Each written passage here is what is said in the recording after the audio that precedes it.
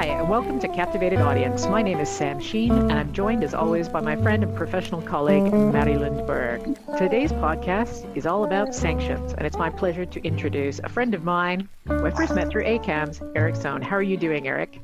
I am fine. I am quarantined, but we are fine. I go out every day, and I go to Dunkin' or to Starbucks, and I get coffee, and that makes my wife happy, and we all know, happy wife, happy life. So tell folks, Eric, a little bit about your background and what you're currently doing. So my day job, I am global market strategist and product director for Dow Jones Risk and Compliance. And in that role, I do a number of things. First of all, I publish a lot of thought leadership. So if I've been published about 14 times during our current fiscal year, I moderate or present on webinars and the like. We also have a weekly newsletter about sanctions. It's basically we collate a bunch of news stories, and if there's anything actually interesting, we talk about it, and then I'm the commentator. We also now have a blog, and I write for the blog, so I wrote something about Kim Jong-un, and I wrote something about the Paycheck Protection Program from the U.S. government. Additionally, in my spare time, for the last 7 years or so, I've been writing a blog called MrWatchlist.com, and there I aggregate news about sanctions and other financial crime from around the world. The US, UK, EU, Switzerland, Hong Kong, Singapore, and it's new regulations, it's sanctions designations, it's guidance, and it's enforcement actions, which I think personally are the most fun part of the whole game. Do you do themes or do you focus on the list globally? It's largely globally. So it is whatever publications I can find. One of the nice things about sanctions is a lot of regulators will mail you. So I get mails from, OFSI, the Office of Financial Sanctions Implementation. They sent a notice about how under a certain regulation between the EU and the UN, they added a person to the Central African Republic's sanctions list this morning. When I run out of stuff coming over the transom, I go looking for it because some of them don't push the notices to you, such as the New York Department of Financial Services, the Central Bank of Russia will list banks that they take enforcement actions against. Same thing with the FIU India. It's only on the website, so you have to go and actively go for that. But generally that's filler after I've gone through the ones that honestly are more active that push the content. Let me run a hypothetical case by you and get your opinion on it. Imagine a small local financial institution based out of, let's choose a country, Denmark. In the customer base, both corporate and private individual offering deposit saving accounts and credits. No US dollar transactions, well, not directly. All the deposits are going through a bigger bank, all in Danish krona. They screen their customer base, of course, against the EU sanction lists and PEP lists and whatever. Should they also screen their customers and transactions against the specially designated national list, the SDN list from OFAC? That's actually an interesting question. I would say there are two things. Number one is I think people don't think broadly enough about the businesses that they're conducting. Close your eyes and look at the business transaction you're trying to accomplish or the company you're doing business with, and you'd say, what regulators could claim jurisdiction over this? So, for example, you mentioned before the US dollar.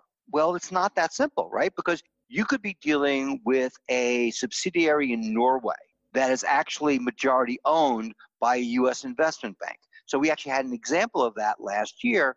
Action, which is a UK organized company, got in trouble with OFAC because at the time that they were doing certain activities, they were majority owned by KKR, which is a very prominent US investment firm.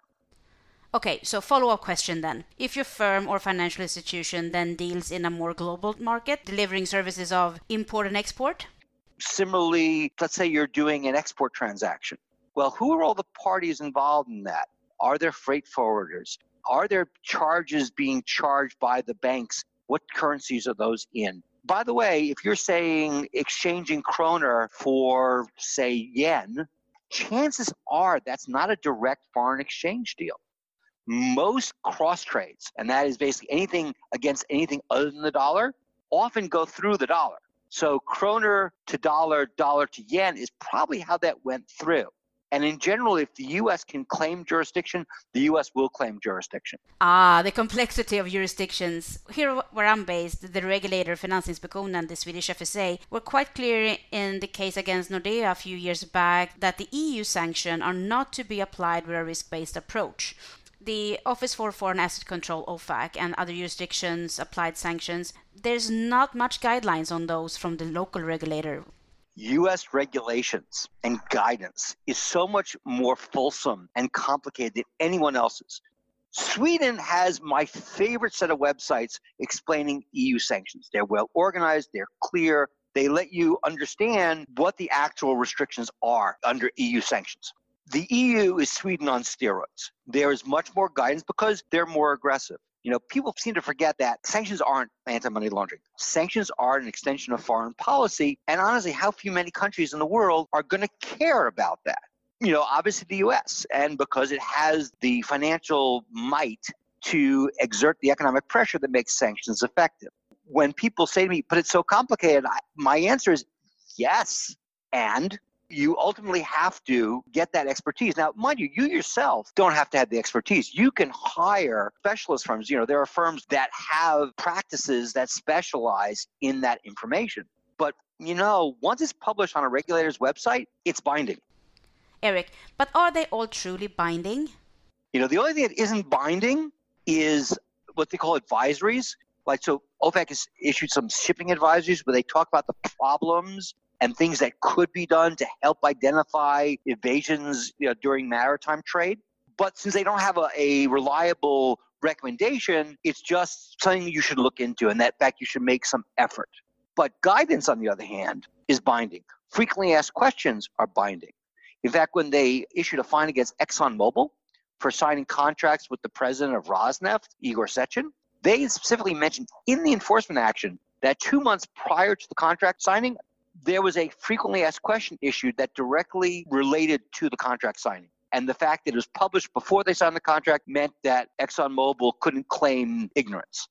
No matter where you are, if you can see that the U.S. might have jurisdiction, you have to fill in those blanks. Is there any tip you would like to share with us on how to interpret these guidelines, etc.? In May of last year, OFAC issued this thing called a framework for OFAC compliance commitments. And most of it is about what a sanctions compliance program should look like. But the last 4 pages, 10 causes of compliance program failures derived from their historical record of enforcement actions. So if you want to have a quick cheat sheet as to maybe things you're not doing properly, those 4 pages are a really, really good start. Playing the devil's advocate here, is there a way for a local financial firm to say we are not dealing with the US, and hence that you are clear and safe out of applying the US sanctions? No. Well, and again, it all depends, though. So there's a couple of things at play. That certain regulations specifically say that you're liable to the U.S., that there is regulatory liability to the U.S. in certain instances. And the one that everyone knows about is, for example, Ericsson takes chips from Qualcomm or Intel and puts them in cell phones, and they ship them to Iran. Because they exported U.S. origin goods, they're in trouble. In fact, that's what tripped up ZTE. Now, of course, it's not financial consequences, but it's actually even worse, because usually what happens to foreign firms is they get barred or restricted in their dealings with the United States. For shipping cell phones to Iran, you may not be able to ship cell phones to the United States. You may no longer be able to get components from the United States. Number 2 is just this thing called secondary sanctions. And secondary sanctions in certain cases say that there are these kind of restrictions if you deal with people that are subject. Currently, very clearly, there are people on the specially designated nationals list or SDN list under the Iranian program where it says subject to secondary sanctions. Clearly, those people, there are consequences for dealing with.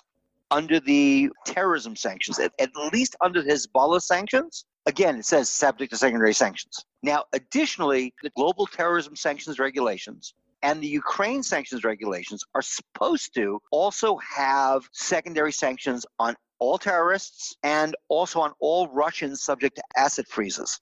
However, the Ukraine-related sanctions regulations, and that part has not been transposed into regulation. I've actually have an outstanding question with OFAC saying the law got passed saying these are supposed to be there, but they're not. Is someone actually liable given the fact that it's not in the Code of Federal Regulations. So that's two. Third one is a practical matter. It's not a regulatory matter. If you follow this as obsessively as I do, you will know that this year the U.S. government has not been shy about sanctioning those who deal with people they don't like. So they sanctioned the Costco shipping, actually 2 divisions of them, for dealing with North Korea. There's no secondary sanctions on North Korea, but because they were assisting a sanctioned party do their business, they said, well, we can put you on the SDN list. And so they did. So there's always that threat, especially if you're dealing with a sanctions program the U.S. is particularly ornery about, that you yourself could get sanctioned. Okay, Eric, given the global nature of some of the recent financial crime cases we've seen, why aren't more people designated under sanctions as well as being criminally prosecuted? Sanctions are intended to, you're trying to exert economic pressure so that people change their behavior. To a lesser extent, make it more expensive for them to do stuff. Make them change their behavior. Sanctioning a person in Russia who was involved in the torture of Sergei Magnitsky, I bet you that guy never travels to the West, never does transactions in U.S. dollars. So basically, you've created work for everyone who cares about U.S. sanctions, but do you actually freeze any of this guy's assets? Do you actually make it more expensive for him? Generally not. It's the country-level sanctions that are really effective. Now, the problem with the financial crime ones is you've got to have the details. Just saying the Gambino crime family is sanctioned. Okay. Does anyone ever open an account in the name of the Gambino crime family? No. And by the way, they've actually done that with some of the Yakuza groups, but they've done it also with their main people. Of course, if you're a smart financial criminal, the capo of the Gambinos is not the one who does the banking transactions. They're good money launderers, so they've got a whole bunch of smurfs that go off and do their bidding.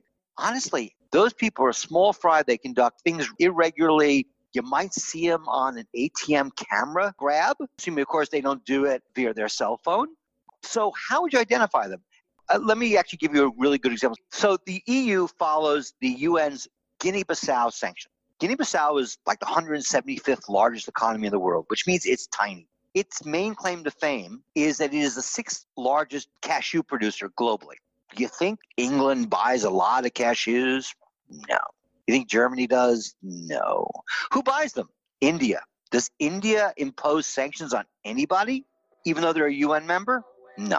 So they're for show, they're to express disapproval. And I just think that from a practical standpoint, boy, that's a waste of all our time and effort just to say bad, bad, bad, bad, bad. And that's part 1 of our podcast with Eric Sohn.